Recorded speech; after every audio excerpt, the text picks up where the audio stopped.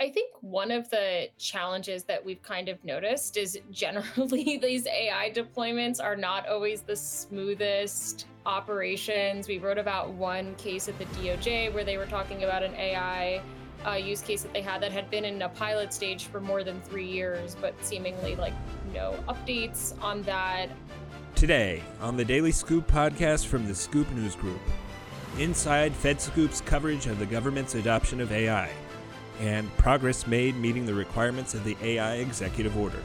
It's Thursday, January 25th, 2024. Welcome to the Daily Scoop podcast, where you'll hear the latest news and trends facing government leaders. I'm the host of the Daily Scoop podcast, Billy Mitchell. Here's what's happening now.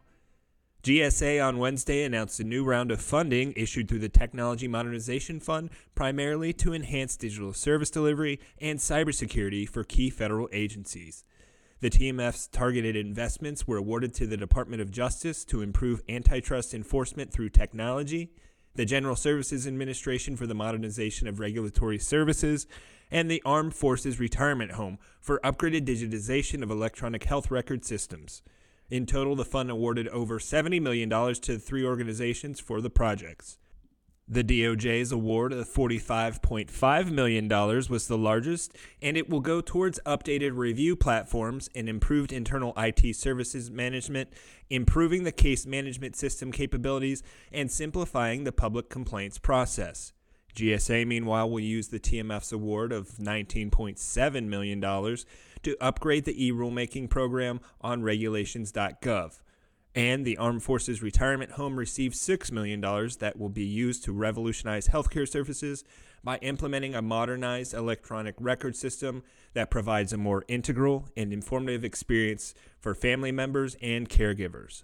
In other news, the National Science Foundation launched a pilot for the National Artificial Intelligence Research Resource on Wednesday, giving U.S.-based researchers and educators unique access to a variety of tools, data, and support to explore the technology. The pilot for the NARE is composed of contributions from 11 federal agencies and 25 private sector partners, including Microsoft, Amazon Web Services, NVIDIA, Intel, and IBM. Those contributions range from use of the Department of Energy's Summit supercomputer to datasets from NASA and the National Oceanic and Atmospheric Administration to access for models from OpenAI, Anthropic, and Meta. The idea for a NARE has been under discussion for some time as a way to provide researchers with the resources needed to carry out their work on AI, including advanced computing, data, software, and AI models. Supporters say such a resource is needed because the computational resources that AI demands aren't often attainable for prospective academic researchers. The launch comes ahead of a requirement in President Joe Biden's October 30th AI executive order for NSF to establish a pilot project for the resource within 90 days. You can read more about these stories and much more at FedScoop.com. Over the past year, FedScoop has led coverage on the flurry of AI developments coming out of the federal government and the surrounding legislative and commercial space. In particular, the team's reporters have kept a close watch on how agencies are adopting AI technologies in a responsible and transparent manner, and what key agencies are doing to support mandates in the recent AI executive order issued by President Joe Biden. Joining me to discuss that and much more are FedScoop reporters Madison, Alder, and Rebecca Heilweil. Rebecca, Maddie, so good to see you both. Welcome to the podcast. Thanks for having us. Thanks for having us. Yeah, well, really looking forward to talking to each of you about the great work you're both doing in the AI space for FedScoop lately. And, last year was a pretty momentous year for AI. It kind of culminated in late October, early November with the AI executive order that set out some key deadlines for how the government was going to go about sort of setting the tone for AI for both the nation and how agencies are going to set out to use the technology. So I'd love to just start out with that as sort of our entry point into the conversation and hear about how things have gone since the issuance of that executive order by the Biden administration in late October. So the Biden administration's executive order, like many executive orders, has kind of tiers of deadlines. And the deadlines that were 45 days, 30 days, 90 days have all passed now. And it looks like from our reporting that a lot of these agencies appear to be on track with a lot of those initial requirements. Bipartisan policies are put together a really great resource of all these deadlines. And in their summary, they kind of show that a lot of the deadlines early on are for government like AI talent. And really that kind of seems to be setting up a lot of the other things that come later in the executive order.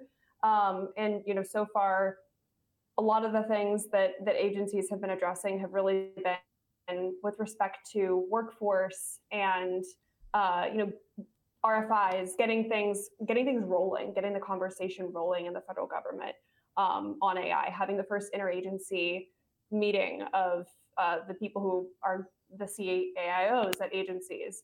So we're seeing a lot of activity there, but there's obviously deadlines upcoming. The 90-day deadline is right around the corner, and there will be deadlines, for the foreseeable future related to this executive order.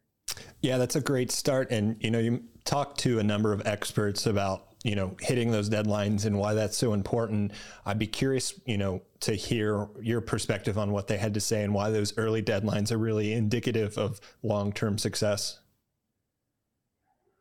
Well, I talked to David Evan Harris, who is a researcher at UC Berkeley, and he mentioned that there's kind of a domino effect here with the AI deadlines, where what's important now will kind of expand upon itself later. The deadlines later are going to depend on the actions now. So that's why some of these first actions, even though they're smaller, they might be an RFI, they might be just convening a meeting, will be important down the line as things get a little bit bigger, more complicated.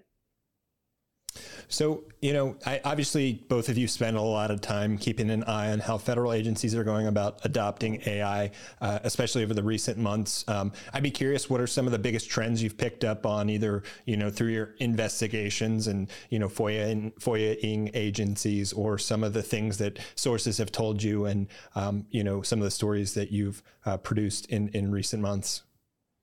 One of the big trends that we've both been following is how federal agencies are sort of dealing with generative AI. Obviously ChatGPT, Bard, a lot of these tools are like really accessible on the web. And we've done a good amount of reporting about several federal agencies that have just blocked these technologies on their network, or created other limits on them. And that's really interesting, in part because the executive order says, eventually that should not be the case. We do want federal agencies to work with generative AI technologies.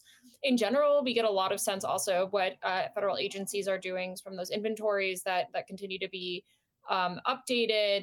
There's, how can you use AI to get through documents faster and provide more insights there? Are there ways it might be helpful for sort of, creating rules and getting better insight in rules? Is there like low-hanging fruit to deal with technical problems and things like that? At the same time, there is an increasing focus on as well on some of those higher stakes applications of AI, things that could impact people's civil rights, could impact provision of benefits to people who interact with the federal government. And I think the conversation that's been spurred by the executive order has really continued, and people in sort of the upper ranks of these agencies' tech teams are fairly cognizant of some of the risks that AI presents as well.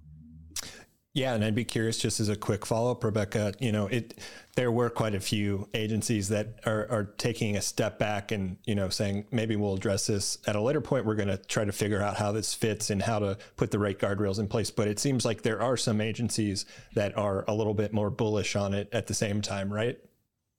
Yeah, some agencies definitely seem more excited by AI. It shouldn't be surprising that like the science agencies are particularly excited to apply this. NASA obviously using a lot of AI. They disclose like one of their rovers on the moon or Mars or something as like AI and things like that. But there's definitely like a wide range from agencies that have like a couple use cases that are pretty conservative to much more aggressive applications. And, that just sort of reflects the diversity of what federal agencies do in the government. So, along with the executive order, one of the things that came with it was this new draft OMB guidance that accompanies the EO. And it seems that many agencies have already gotten on a jump start on many of the things laid out there, including the requirement that they enlist what are now being called chief AI officers for federal agencies. Those are required within CFO Act agencies. And you two have reported on a number of these placements, and there's a great article and tracking article on FedScoop of where some of these CAIOs are being appointed across the federal government already. So tell me sort of the state of that new role and how it's being rolled out across government, and give me some more details and the listeners some more details on what those CAIOs are going to be responsible for.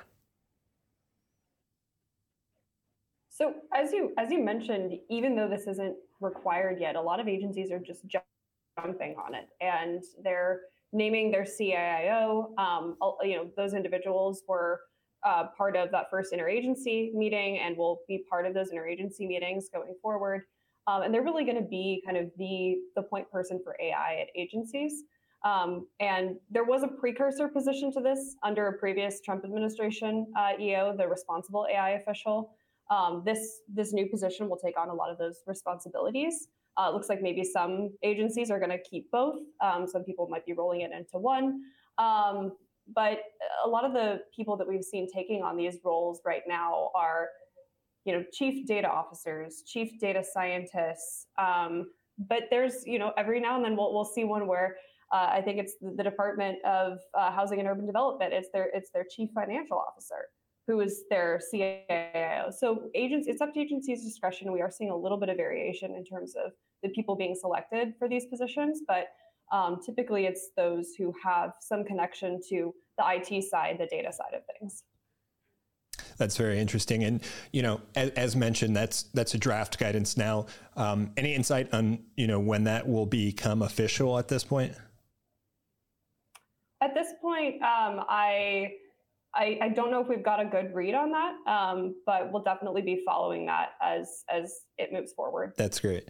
And so, agencies have this North Star in the EO that's guiding them towards, AI adoption and safe AI adoption. But I'm curious, as the two of you have been out covering and reporting on this, are there any top concerns or challenges that you've seen agencies more regularly encounter in the early days since President Biden signed the order? I think one of the challenges that we've kind of noticed is generally these AI deployments are not always the smoothest operations. We wrote about one case at the DOJ where they were talking about an AI use case that they had been in a pilot stage for more than 3 years, but seemingly like no updates on that. That's kind of interesting. The Department of Homeland Security has updated its list several times, sort of showing there's a lot going on. It's not always the smoothest operation. And I think that's like certainly clear in the kind of news that we're reporting. I think one thing that was interesting, I just spoke with Don Beyer in the House, who is pretty active on AI issues, and the kind of overarching challenge is that this is an executive order. It's not a law that went through Congress and was signed by the president, and that sort of creates like an inherent instability. Those could be rescinded at any time.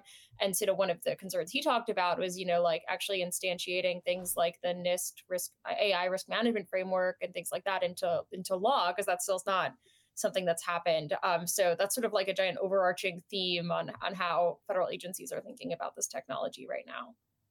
Yeah, I mean, it's not totally beyond reach that a new president could be in office and totally rescind it in only a couple months. So definitely a lot to watch there. Rebecca, you did some great reporting and had a story out this week on potential troubles that agencies who fund AI research could face based on data sets that models are being trained on. In the case of your story, I made it your data set contained child sex abuse material. Tell me more about the issue and what your story reveals. Yeah, so there was this really important report that came out of Stanford last month highlighting how Lion 5B which is a pretty popular data set that's used by some, well-known generative AI systems, had inadvertently included child sexual abuse material. And the reason why that happens is because these data sets are collected from the open web. And as we all know, not everything on the open web is good, like kind of good content. Some of it is dangerous and some of it is illegal. The Stanford report pointed out that sort of other strategies for taking this out of the data set hadn't been taken and inadvertently been used by so many different researchers around the world. And that's sort of what my story looked at. But in particular, what I wanted to sort of highlight there was that the government and federal agencies, particularly science agencies, are being encouraged to, build models and build AI tools and things like that. And this is a risk that they potentially encounter when using this. In the case of our reporting, we found that, a researcher at an institute funded by NSF had also worked on this data set project. It wasn't that the government was actively funding it, but it shows that this is around prominent and well-respected AI researchers, and it's a risk that they have to think about. I talked to NSF about it, and they basically said this sort of lends credence to the importance of actually building a federally supported resource for AI research, and not necessarily always being reliant on this kind of data. It was a long-winded answer. No, that's great. And it seems like a very tricky situation and a potentially slippery slope if there's not a national AI research resource or something like it that's, out there to be watching for these potential pitfalls. And Maddie, you've followed up and followed the NAIR, as they call it, the National AI Research Resource, that has a pilot, and this week made some news around that. Tell me what's the latest with that pilot. So this is one of the things that was outlined in Biden's executive order. This was a 90-day requirement. And on Wednesday, the National Science Foundation announced that they were launching the pilot for the NAIR, which is, it's typically described as a research infrastructure, a shared research infrastructure. And what it's designed to do is really bring elements together, data sets, software, and provide access for researchers. So the pilot was launched with about 10 agencies and multiple industry partners, including companies like Microsoft and Intel, who are providing their resources for access on this platform. So that'll be interesting to watch going forward, because there will likely be research projects that, come out of that and rely on that resource as well. That's great. To close out, we're a few weeks into 2024. It seems like there's new developments on an almost daily basis that we're tracking on FedScoop. I'm curious, with that in mind, what will you be following next? Are there certain trends or themes or specific items, whether it's in the executive order or outside of it, that the two of you are watching closely? I think something that we're both watching going forward is how agencies are approaching generative AI tools. We've done some reporting on this already. It varies from agency to agency, as I think Rebecca mentioned, and it's going to be interesting to see how those policies evolve over time. It's definitely something that we're watching. Another thing related to the EO that we're watching is how Congress is going to respond to the executive order, potentially codifying things, potentially providing funding, and that should be something to watch over the next few weeks, months. Yeah, those are all super important things that we want to be following. The other thing on my plate that I think is interesting is the use of AI by the FAA. I have been going through a set of documents related to a couple AI use cases by that agency, which I think is sort of interesting because it's not a science agency. It's also not like a kind of procedural agency. It's very active in people's everyday lives, and it's also super overburdened. And I'm interested to look at how they're using AI and whether it's going well or not going well, and what kind of lessons that has for federal agencies as they continue to go down this path. Yeah, you've done a great job following FAA recently. Had a really cool story out a few weeks ago, but it seems like one of those things that the airspace is just going to become more and more trafficked and burdened with more and more, commercial flights and spacecraft and things of that nature, that AI will definitely play a part automating some of that to make sure it runs more smoothly. So definitely we'll keep an eye on that. But, this is a fantastic conversation, definitely something we'll continue to follow. So Maddie, Rebecca, really appreciate your time, and definitely want to point the listeners to just keep an eye on the great work that the two of you are doing. Thanks for having us. Yeah, thank you. You can learn more about the AI Executive Order at thedailyscooppodcast.com. The Daily Scoop podcast is available on all podcast platforms. If you've already rated the podcast on your platform of choice, thanks so much. High ratings and good reviews of the show help more people find it. The Daily Scoop podcast is a production of the Scoop News Group in Washington, D.C. Adam Butler and Carlin Fisher help put the show together, and the entire Scoop News Group team contributes. We'll be back next week with brand new episodes. Until then, I'm your host, Billy Mitchell. Thanks so much for listening.